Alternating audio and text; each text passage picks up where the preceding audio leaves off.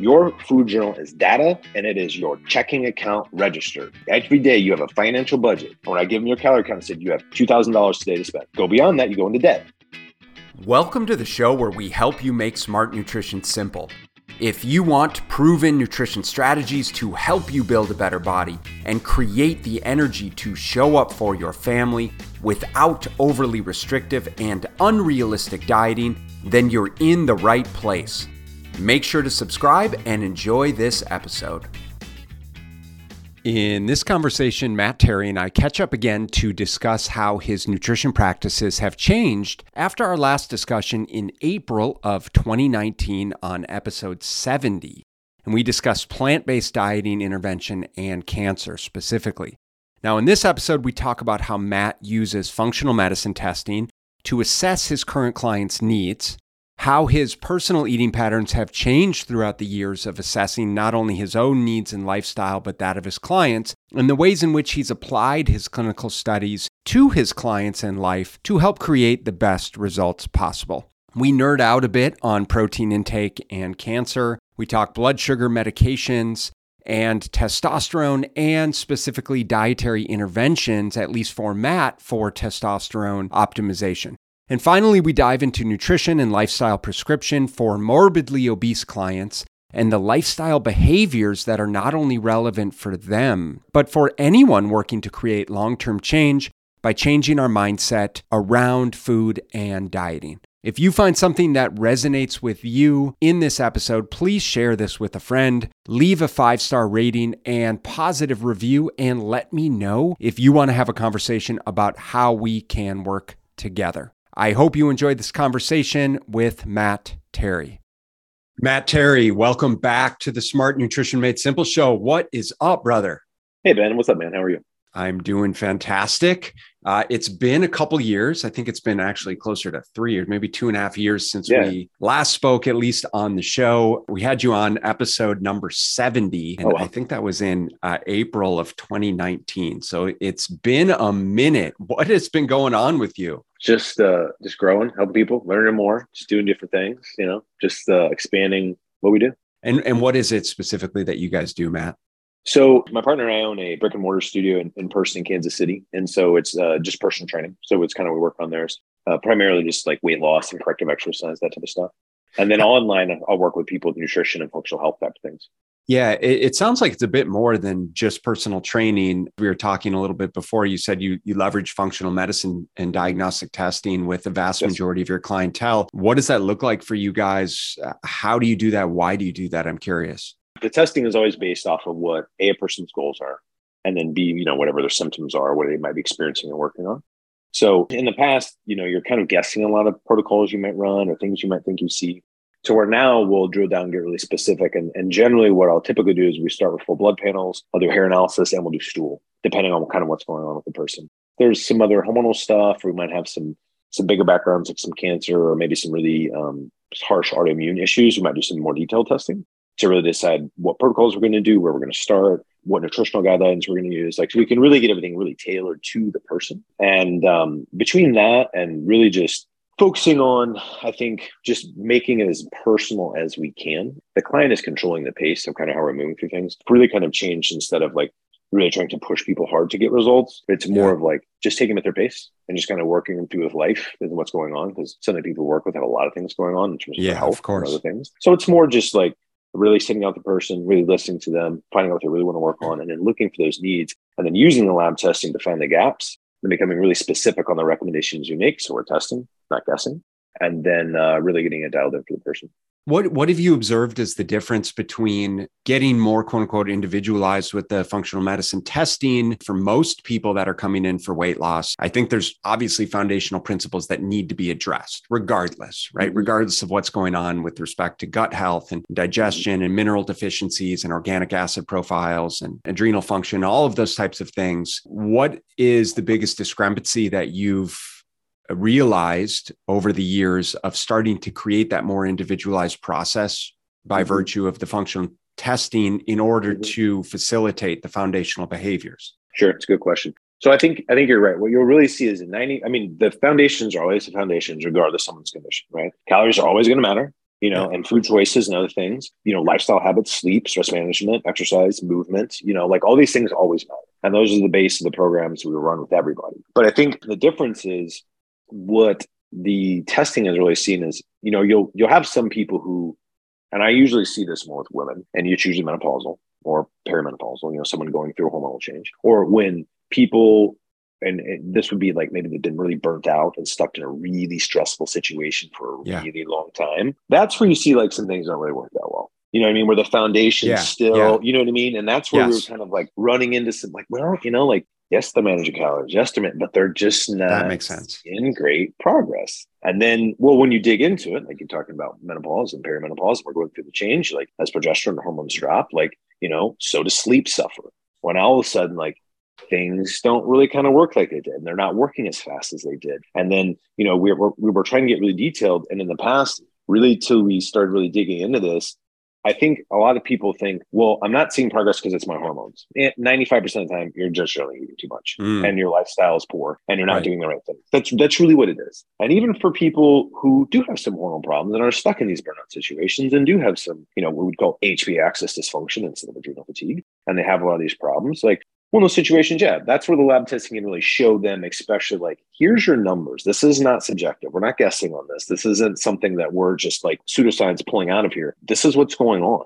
For example, if you see someone who's like has issues with skin issues and we've got all these histamine problems and we're talking about making these food changes and like, well, is gluten really a problem? And then I run a wheat zoomer, or I run I run a full gut profile. I'm like, it is a huge problem. And here's all the data that's showing this. So then I think with that, as you're really being able to get really detailed and they see the data, then it's like, oh, okay, well, maybe that is a problem for me. I should make these changes. And then by doing that, I think being really detailed and getting good laboratory data, then it gives them like visual proof of like, oh, this is a problem for me and I should make these changes. Or my hormones. Well, like I had a client, for example, and she was saying that she'd come to me and her goal was only was like 15 pounds and she'd lost a lot of weight on her own. She's like, it's got to be my hormones. It's got to be my thyroid. It's got to be this. And I said, send me your food log. And I said, give me one Monday through Sunday, not the best days of your life. I need to see what you're actually doing. Send me your actual log. She's a 138-pound person. She's 3,500 calories on Saturday and Sunday. You don't have hormone problems. You eat too much. And once we kind of educated her on that, like she went all the way down to 124 pounds with no problem. Right. So in the past, we might be like, well, maybe it is hormones, It's like, no, you eat too much. And once we can really get down to the basics, people see a lot of good progress. But then if we do have some of those issues that we're like, well, we need to look under the hood and see kind of what's going on, then we can have data and we can support it better. But the basics are still the basics, and they're still going to matter for everyone, regardless of your condition.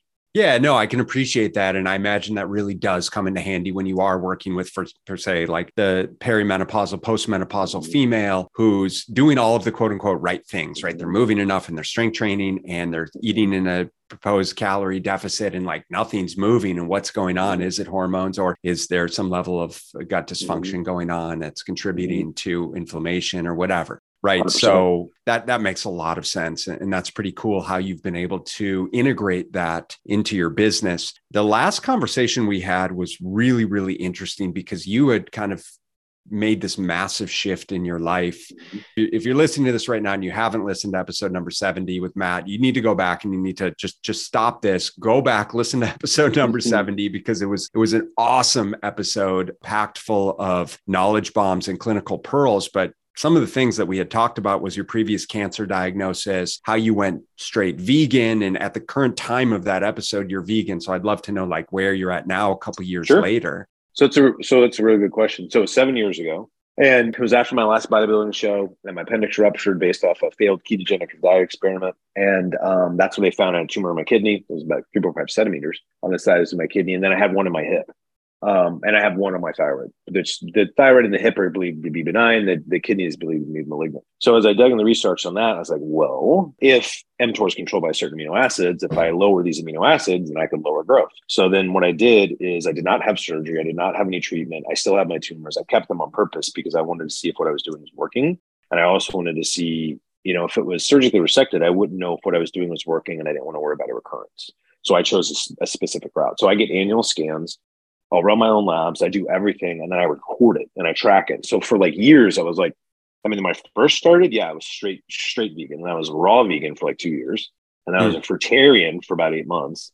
And then I tested all these different dietary styles. And then I would go in and have a scan done and say, well, what happened here? And then I got into more research in terms of Okay. Well, where I'm at now is I'm still largely plant-based, probably 90%, but I do eat animal products. Right? And I just largely got tired because I realized more importantly, like a certain amount of protein is really important for both my goals and longevity. I don't need as much as you really think we used to have. So I have lowered my protein intake. And really what I do is if you look at the studies on protein quality, they really assume that 50% of your daily protein only comes from animals. The other 50% is just kind of what made up in your diet. So I was like, okay, well, I'll mimic that with my diet. So half of my protein is animal. The other half is just what comes over in my food. And then from there, as I kind of redid my labs and kind of reintroduced more animal products to test that lab, then I would go and have scans, see whether I had any changes. I just never had any changes negatively. So I was like, I kind of used the scans in addition to my labs to see how it would change what I was doing. And then I actually found some really cool research on off-label drugs and different therapies that you can do to control mTOR, to grow growth pathways, and to control free fatty acid synthesis and some other things that tumors would soak up. In my research, I found like they don't just use glucose, they'll use protein, or they use fat. And each kind of tumor or cancer has what's called a metabolic phenotype. And it will primarily use different ones for different things. So for example, mine's kidney, the primary metabolic phenotype for kidney is glucose and fat. So what I really did is I kind of kept my diet equal in both of those. And then I take some off-label drugs like metformin, doxycycline. I rotate a statin from time to time because it does help block a lot of various pathways. And then I'll rotate in something called mebenzenol. So I kind of rotate in these different drugs, and I did for quite a while to kind of slow the growth and see what was happening. And then luckily, everything has panned out, and it's there, but it's slightly smaller. And that's kind of my new lifestyle now. Is it's more of a, if you were like a true bodybuilder, clean lifestyle where I don't drink, I've never smoked, but I just eat well. I train, I focus on sleeping, I focus on moving, take a few supplements, I constantly monitor my labs, but I really more focused on the emotional side of it, managing stress, because I think that was really the bigger contributor to anything than anything else was. Yeah. And that's really where I've been focusing on a lot recently. I'm curious about the metformin. Are you taking that more for a blood sugar management tool or an mTOR suppressor? mTOR suppressor. So I take it as a preventative, because if you actually look at the really cool biochemical pathways with mTOR, or metformin rather, it will block mTOR, it will block IGF-1, it will block fatty acid synthesis, and you stack it with a statin, you can basically block protein, glucose, and fatty acid uptake by tumors. And if you look at the research on that, where they really found this is if you stack a certain type of statin, because you have to have lipophilic basis statin, there's hydrophilic based statins, right? So water loving and fat loving. The lipophilic based statins, which the one I take is atorvastatin. The difference there, if you look in the statin research, is some will show that statins increase cancer growth. You have to understand the mechanism of action. So cancer cells need cholesterol to proliferate and make their cell membranes. So certain types of statins, the hydrophilic or water-based statins, shut cholesterol production only off at the liver, but it upregulates cholesterol production in the rest of the body.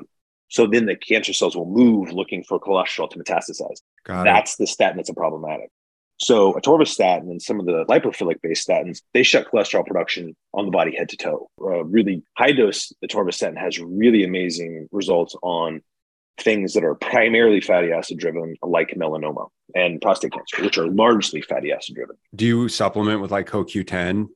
I will off and on. CoQ10 is really interesting because when you get into antioxidant supplementation, when you have cancer, it becomes a double-edged sword. Yeah, that makes sense, actually. So I would pulse CoQ10.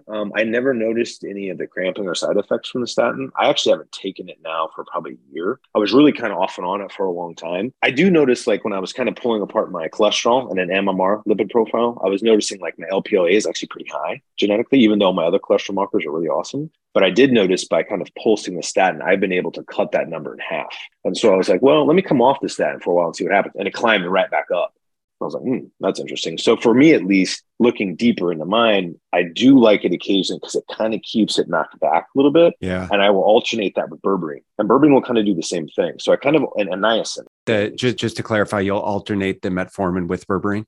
I take them both. Yeah, I take them both every day. But berberine will modify your lipids like a statin will. So I was pulsing the berberine and the statin. I would kind of alternate them.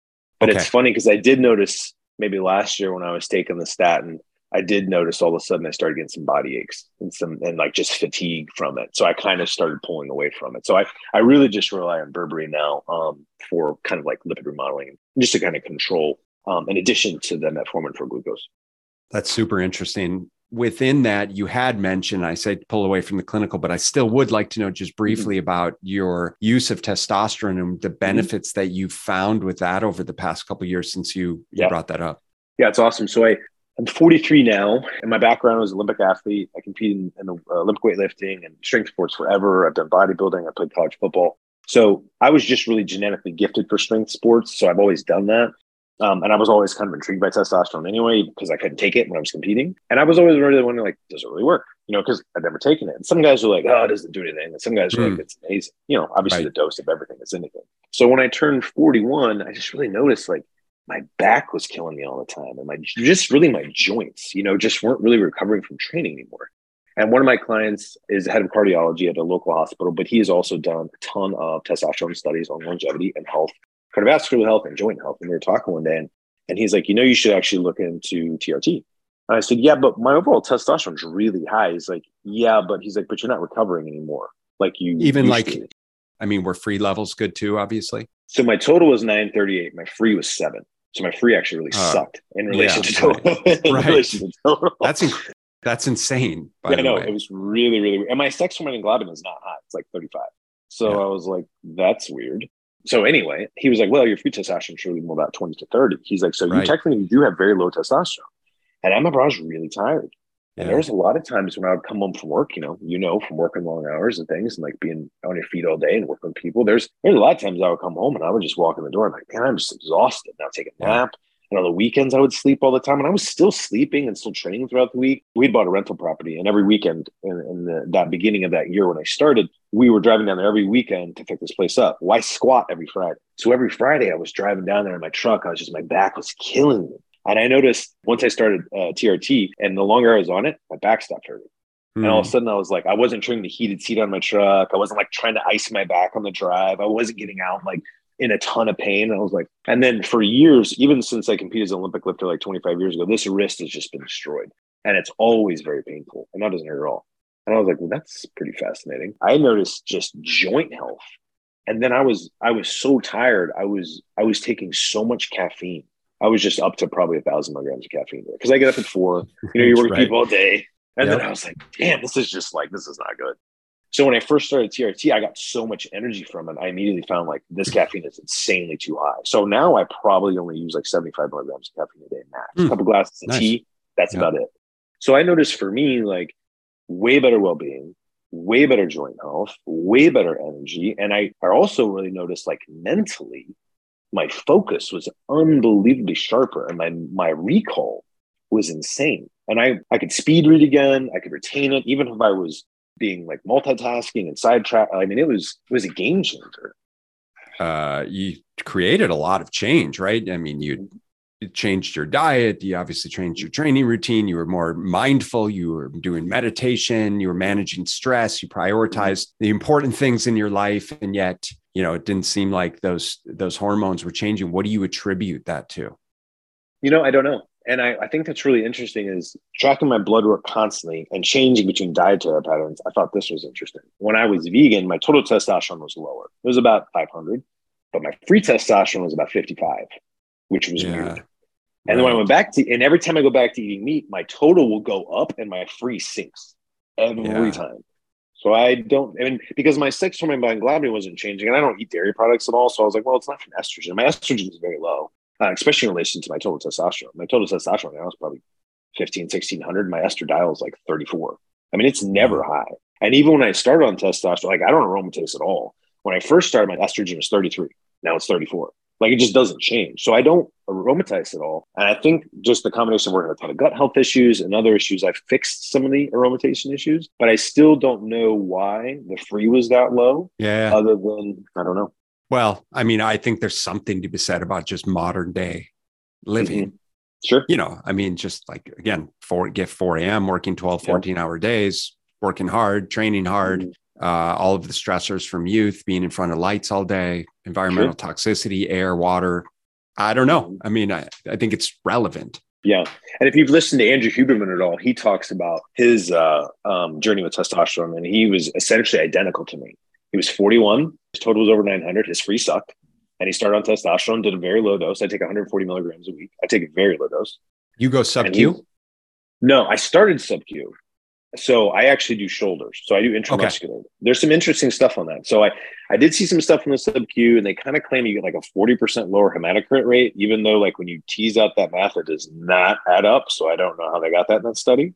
They do a lot of sub-Q and gender transformations, like especially when you're going to like female to male, and they're trying to get them more male characteristics. So it does work. But I moved to intramuscular because I noticed sub-Q sometimes you'll get nodules from the oil when you inject it in the skin, and I didn't care for that. And sometimes when you inject in the fat tissue there, it gets kind of puffy. So it just kind of makes you get like these little like kind of puffy marks. But I noticed when I would do it in intramuscularly, like never had a problem. I felt good. The thing I actually played with, I thought was interesting, is I actually inject really frequently. So I do low dose every day. Yeah, I was Versus, going to ask about that. Yeah. and I like that a lot. Like I usually do about 20 milligrams every day.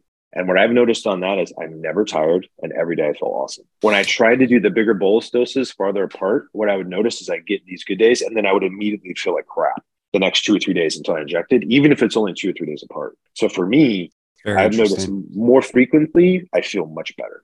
Very interesting. From what I understand, it does seem to be very, very individualized in terms of dosing frequency, obviously amount, site, all that good stuff. So I don't take any aromatase inhibitor. I don't do anything. yeah, I only take testosterone. Well, we know never found a need for it. Any physician that's somewhat progressive now is understanding the cardioprotective nature of estrogen and not wanting to suppress that. Oh yeah, and even some of the cardio problems that the AIs, even microdosing AIs, will show. They're starting to see micro blisters in the vascular system from AI use, even if you use very low doses. I also know guys that I would work with, pro athletes, sometimes other people who are on very large doses of testosterone and PEDs. And when they would go on aromatase inhibitors, their personality would unbelievably change. They get anxious. They had brain fog, their libido tanked, their joints would hurt, and they would have a lot of mood stability problems. And it's from the AI. And so with that, even when I work with guys, I'm like, even on estrogen, like there's other ways we can lower it versus crashing it through the floor artificially. And so that can be a problem for some people for sure. Yeah, I appreciate you sharing that. So let's kind of progress into how have you kind of been working with people over the years? You mentioned that you started working more and more with morbidly obese clients. What was the impetus for that, and what does that look like for you guys? When I was young, I was morbidly obese. So I understand that mindset. Tons of eating disorders. I had bulimia for a long time. When I was a weight class athlete, I had bulimia. And then really just orthorexia for a really long time. And understanding, that faulty mindset of if you're not eating clean, that's why you're fat. That's totally it. That's why you're fat. Carbs make you fat. Sugar makes you fat. Anything makes you fat, which is horseshit. And so once that drives eating behavior, that drives eating disorders. Right. And that drives the misconception that I have to be perfect on my diet and that calories don't count, and just it drives a lot of really emotions. Because what people don't get is, especially when you're really overweight, your food is your coping mechanism, and your food is what makes you happy. And when you pull those coping mechanisms away from people, they struggle fast. And so what I've recently shifted with, and these are my biggest clients now are 600 pounds. The largest couple I work with is 1,000 pounds between them. And so I work with those people because I know what it's like to have addictive issues with food and think about it 24/7 and always think about food and struggle with it. And so I have a lot of compassion for that, but I also know how to work with those people and those big changes, right? Like you're going to pull 200 pounds off someone, that's going to take a couple years. You know what I mean? If you're pulling big, to make the lifestyle changes so they don't revert back and go through all the holidays and birthdays and like work through the mindset of all this stuff, it takes a long time. It's a lot of unwinding of just bad information they've learned. And so that's really what it's more mindset. It's really more psychological, especially with very large obese people is really what I work with is more the psychological side. So it's you basically just watch The Biggest Loser on repeat and you copy all of the shit that they do on there. Exactly. Right? Exactly. I mean, that's pretty much all you need to know. Totally. Exactly. Yeah. Beat the shit out of them, start the crap out of them. Yeah, all that stuff. Yeah, totally. Oh, brutal. So what are like some of the biggest needle movers that we wouldn't invariably think, because obviously we want people to move more, we want them to find ways to eat less, but obviously it's so much psychological. So like what are the biggest things that you start with people that might be helpful for our listeners? I think it's a great question. I don't change food choices at all in the beginning, at all. I don't give a shit what they eat. I really don't. I manage the calories. I make sure they eat a certain amount of protein, and I don't care. I don't even comment on the food choices. To clarify that, you manage their calories. So are they tracking their food? Yes. So I have them track on my fitness pal. So I actually take people through a very specific system. let's say that you're a 600-pound person coming in. The first thing I do is say, you're going to practice at first. All you're going to do is I'm not going to have you change anything you do. I'm going to have you practice tracking in MyFitnessPal. That's all I want you to do. That's it. That's it. And so I first have them practice an eyeball. I don't have them weigh. I don't have them measure. And they're going to lose weight because they're tracking, right? And they're starting to change their behavior. And they know someone's going to inspect their journal. Right. Exactly. They get mindful of it. And now they're like, well, I didn't know, like, because the first thing a 600-pound person says, I'm not picking on anyone because my family was very overweight. My dad at one point in time was over 400 pounds. He's now 200 pounds. I was 100 pounds overweight. I get it. Okay. So I don't judge them by any means, but they always say the same thing. You know, I just don't eat that bad. I'm like, I understand. They're like, I don't eat that much. I'm like, yes, you do. And we're going to have an open conversation about this because you don't get 600 pounds without eating your ass off. And that's okay. You know what I mean? That's okay. And I tell them that, and that's okay. And I'm not going to pull those foods away from you because until you've made the mindset shift of this stuff, I can't pull them away from you because right now that's your safety blanket. When you have a bad day, that's everything you're going to go through. Totally. But if I can just get you to control your calories and I can get you to be mindful of your choices, I'm not taking away your security blanket yet. And then what I have seen, which has been so profound, and I switched to this a couple of years ago, is once they're ready to make the change, they'll ask the right questions. Like, could I make this go faster? Or should I eat more fruits and vegetables? And of course, we emphasize those things. And I give them a food list and I say, look, 80% of the time, I need you what's on this food list. 20% of the time, which I'll break that down for that person, which can be a couple to 2-3 meals a week. I'm like, you can eat whatever the hell you want as long as you don't go over your calories. That's all I care about. And they lose weight constantly. And I'll let people move forward or backwards to control the pace of the program. So if they're like, I'm having a terrible week, I'm super stressed out, you know, normally in the past people quit because they're like, I can't take this anymore because you've taken away their security blankets, right? Sure. But when I'm like, no, you don't have to quit and you don't have to change your food. And I'll tell them, like, I give everybody a free what I call fuck it day. And if you're really struggling and you're in a really bad day and all you want is McDonald's, I'm like, it's totally fine, Ben, but you have to track your calories. It has to stay within your calorie windows, but you can have that. And then there's no quitting. There's no starting and stopping. There's no starting on Monday. And there's no binge restrict cycle. There's no like, well, I failed today, so now I'm going to eat my face off tonight so I can start over. There's none of that anymore. And that was actually the biggest epiphany for me. Yeah. And when they're ready, and as you see these weekly meetings, which is really profound, you see their food choices evolve. The next thing you know, they get better. And now they eat more protein. And now they eat more fruit and vegetables. And now they eat less junk food because now they're aware. When I take away, I said, there's no motion to your food journal and I'm not going to judge you. Your food journal is data and it is your checking account register. Every day you have a financial budget. And when I give them your calorie count, I said, you have, like, say it's $2,000. Like, you have $2,000 today to spend. Yep. That's it. Go beyond that, you go into debt.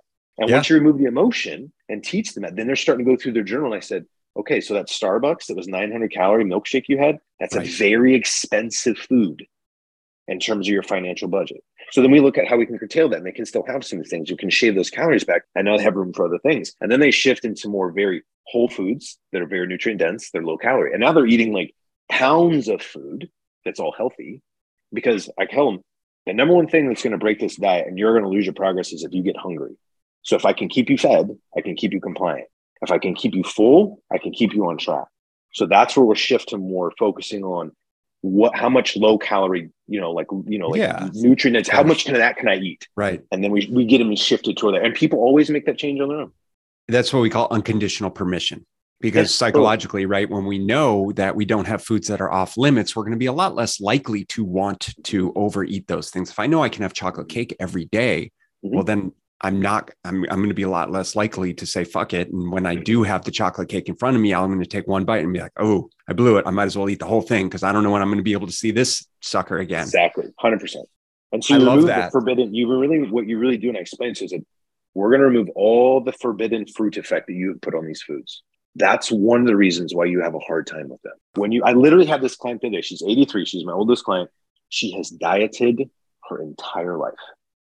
Like her mom, when she was 10 years old, sent her to fat camp. I mean, it's like the worst. Sounds very familiar. The worst thing you can imagine. And she's 150 pounds and she looks great. So we got her to her goal. I finally educated her on it is just calories. Because she was under the impression like, well, I don't understand why I'm not losing weight because I eat perfectly clean foods. I'm like, yeah, you do. And you eat too many calories. I don't care if it's covered in, sprinkled in fairy dust from Whole Foods and it's organic and it has a halo effect. Like, it's still too many calories. Right. And so once she really kind of understood that and removed emotion away from her food choices, and out of that beating myself up, and now I'm not supposed to have this chocolate cake, so I'm going to eat the whole thing and blow my day. It's like, now she can easily be like, I have a bite, I taste it, I'm good, I move on with my day. And she has the flexible mindset instead of beating herself up and being so rigid I have to eat these perfect foods. I can never have carbs. I can never have sugar. I'm like, what's that going to last? Like a day? What are you going to do the first day you have a crappy day at work? That's what we use these foods for, is to put out discomfort, and we self-medicate with foods. That's what it's all for. And once you educate them, they're like, oh. And she said the really cool thing, I think it was yesterday in our training session. She goes, I was looking at my journal, and this is a self-diagnosed sugarholic, right? She's like, anything with sugar, she couldn't control herself. And I don't comment on this. I like to see if they get these epiphanies. And she was like, I haven't eaten processed sugar for like almost a month now. I said, yep. And she's like, I wonder why all of a sudden I just forgot about it and gave up sugar. I said, because you've now realized it is about managing your calories. It's not about perfect food choices to get to your goal. You have gotten to your goal, still having some fun foods. I don't call them cheat foods because of the negative connotation of that whole thing. I call them fun foods. So you've had some of your fun foods, right? And you're at your goal, and you've learned that you can still stay there and have your cake and eat it too. Just can't have it every meal, every day. But it can be a part of your life. It's not going to make you fat. And if we keep your calories in a deficit, there's nothing left to store anyway. So we don't have to worry about insulin, all this other crap. And you just clear people's heads. Yep. Next thing you know, they're like, wow, this is a pretty easy process. I don't think that the psychology is that much different, with someone who's morbidly obese and any other person that's overweight. It's probably just different, varying levels of extremeness. But I'm confident that someone who's morbidly obese is probably beating themselves up just the same. They're not stupid. It's like, hey, I know that these foods are not good for me, but clearly, they're serving me in some capacity from a psychological and almost like a survival mechanism standpoint as to why I'm eating them, to comfort myself. So when you do give someone permission to consume those things, it completely changes the game, which I can appreciate. And this is not dissimilar to what we do around the objective nature of, listen, it still does matter how many calories you're consuming, regardless of whether you're eating quote unquote clean foods or otherwise. And so you'll help them be able to create that budget. You'll essentially establish a baseline over a couple of weeks of just show us what you're eating. Let's create some awareness around it, right? I'm sure invariably people start to make better decisions by virtue of acknowledging, shit, I just had a 900 calorie Frappuccino. Like that's probably not the best decision. So if I was to make a better decision, they have autonomy to be able to drive that decision on their own, which is a beautiful part of the process. I'm sure you can agree. And so how do you start to infuse exercise into the mix? It's a great question. So we focus on a 5 acronym process called DRESS, which is diet, rest, exercise, stress management, and supplementation. And I say your weight loss goal will not be met with one of these by themselves.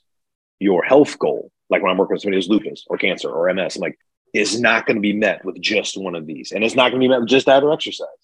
And I can say, I can prove it because I did everything right and I still got cancer. I was an Olympic athlete. I've tracked my calories for 30 years. I've eaten clean most of my entire life and I still got it. Okay. So there's other things that I was doing on the surface creating problems, like my attitude, my anger, like not prioritizing sleep, overtraining, taking way too much caffeine, being very rigid with my diet, which always created a stress, which really struggled with me emotionally and my binge eating behavior and those, which I would sometimes then take out on alcohol. When you understand the reward cascade that people do for dopamine, they're going to go to food, sex, money, alcohol, or drugs. And when you take one away, they're going to move to the next one. And when you take one away, they'll move to the next one. This is why you take someone who has bypass surgery or stomach surgery, they'll become an alcoholic or a smoker pretty quick because they've got to shift that obsessive behavior into something else. And they're going to find exercise. And then you get these people who are like, I ran 17 miles today and I exercised and I did. And you're like, whoa, okay, too much of anything is a problem. So we just talk about the whole picture of health. And I really emphasize in the very first meeting, especially on RABs, the first thing if I get a guy who's got really low testosterone, I said, do you snore? Do you wake up with headaches? And they're like, yes. I mean, you have sleep apnea, go get a check. This is a problem. You will have a heart attack if this is not fixed. Your testosterone will never get better. You won't lose weight. You won't feel great unless this is fixed. And I see it in both sexes. And I see it a lot in people who are extremely stressed out and burnt out. They start to get sleep apnea. My wife was 104 pounds and she was very stressed in corporate America and started developing sleep apnea. And she then, after 15 years, quit her job. And last year, we've been rebuilding her health and now she's awesome. But it's the same expression. You cannot get well in the environment that got you sick. You do have to make changes. And it wasn't just a dietary change. My wife has never been vaccinated. She hasn't had an antibiotic one time in her life. She's never taken drugs. She doesn't smoke. She rarely drank. She eats perfectly since she was a kid. And she's still got some of these issues. I'm telling you, it's way beyond diet and exercise. There's Absolutely, a whole component of emotional management and psychology and stress. And if you don't get a hold of that, you're never going to get better. It's so much deeper than exercise and calorie expenditure. and calorie intake. It's so much deeper. And so I hope people can acknowledge that, as you really have to root down. And this is part of the lifestyle change process. Is sometimes the lowest barrier to entry is, in fact, to start tracking your calories, or just to start to create more awareness around your nutrition decisions, because it lends itself to all of those other things. Okay, well, what's my stress levels like? What's my sleep like? Well, what's my social support system like? Who am I surrounding myself with? How come I keep putting myself in these sabotaging positions, right? And on and on and on, and how it lends itself to my coping mechanisms, right? And all of the way I deal with trauma and emotions from childhood, and right, all of those things. But it's the real deal. So I think the best things that people can do, I like your acronym, DRESS acronym: diet, rest, exercise, stress, supplementation, because it all matters, but it doesn't matter if you're not taking steps to make improvement. And so I think we're in agreement that there's no one right way to start to make change. You just have to start somewhere. And it's going to be different for everyone. So whatever's like the low hanging fruit for you, I feel like I can just start walking on a daily basis. I can start tracking my calories. I can start strength training. I can stop hanging around with people that aren't serving me in my decisions. I want to respect your time. So we'll start to kind of wrap things up here. I'd love to know from you, what's perturbing you about our industry right now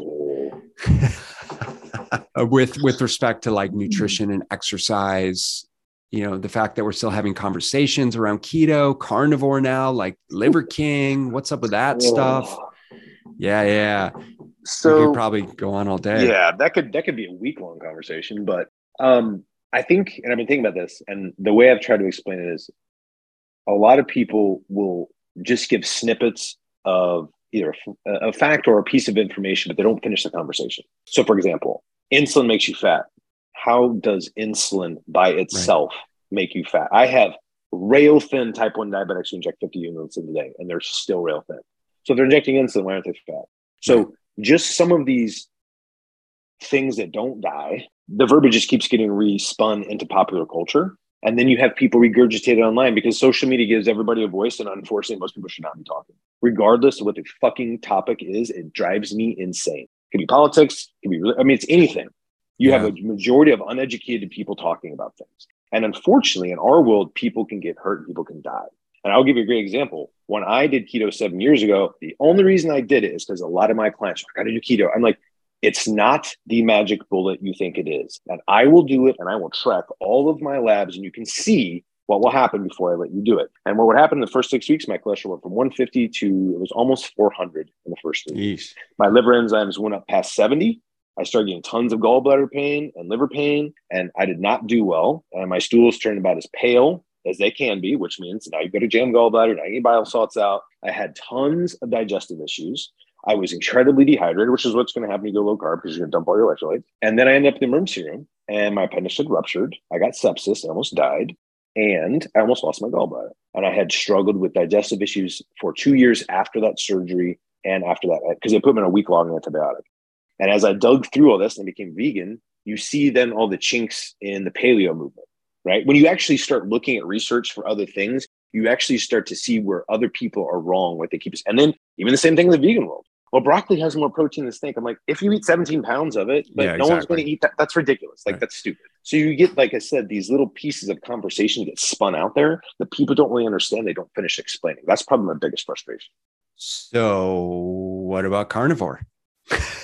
I think carnivore is a great elimination diet if you have massive digestive issues and you can run it for a very short amount of time. I have actually never run carnivore diet, even on clients who have lupus. And even on the clients who have the worst digestive problems in the world, I don't run it. I just run the FODMAP.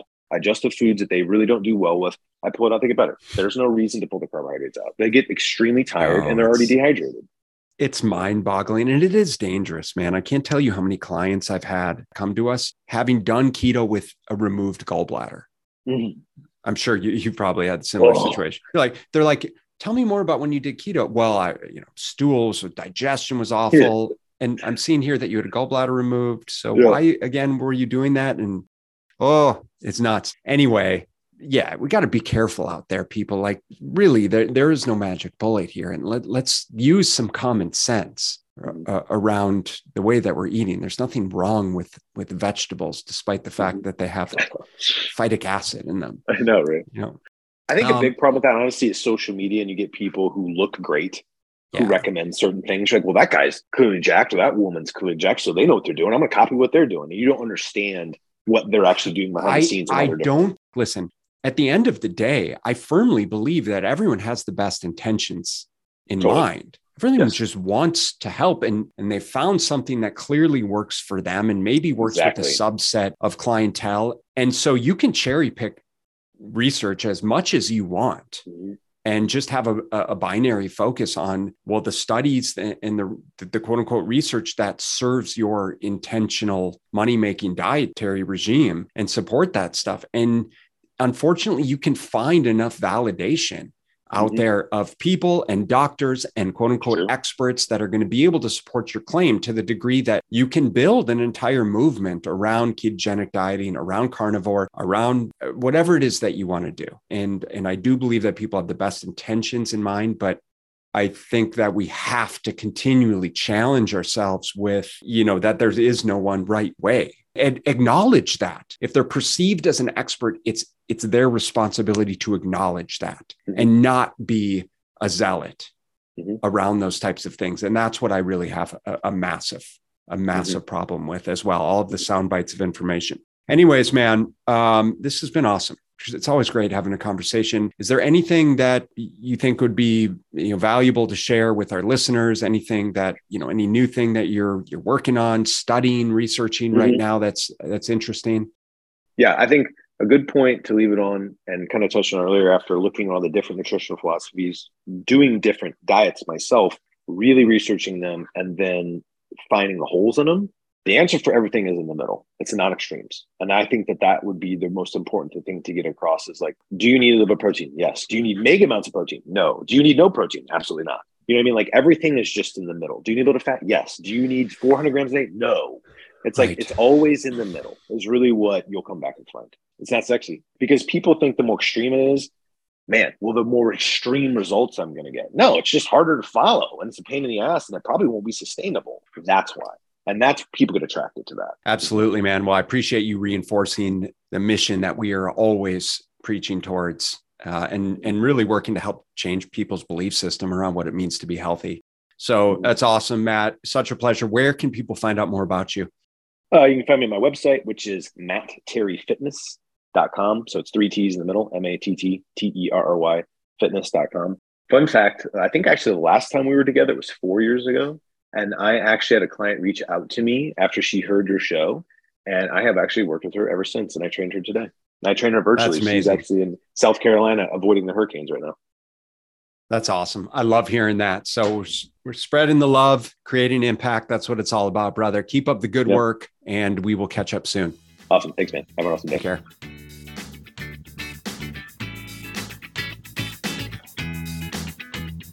Thank you so much for listening. And if you found this content valuable, here are 4 ways I can help you in your nutrition journey for free. 1, grab a free copy of my Fat Loss Fix Guide at fatlossfixguide.com. 2, join my free group at smartnutritionmadesimple.com. 3, subscribe to my YouTube channel at smartnutritionmadesimple.tv.com. 4, leave a 5-star rating and positive review so that we can gain access to more nutrition experts ready to share their knowledge with you and ultimately help more people make smart nutrition simple.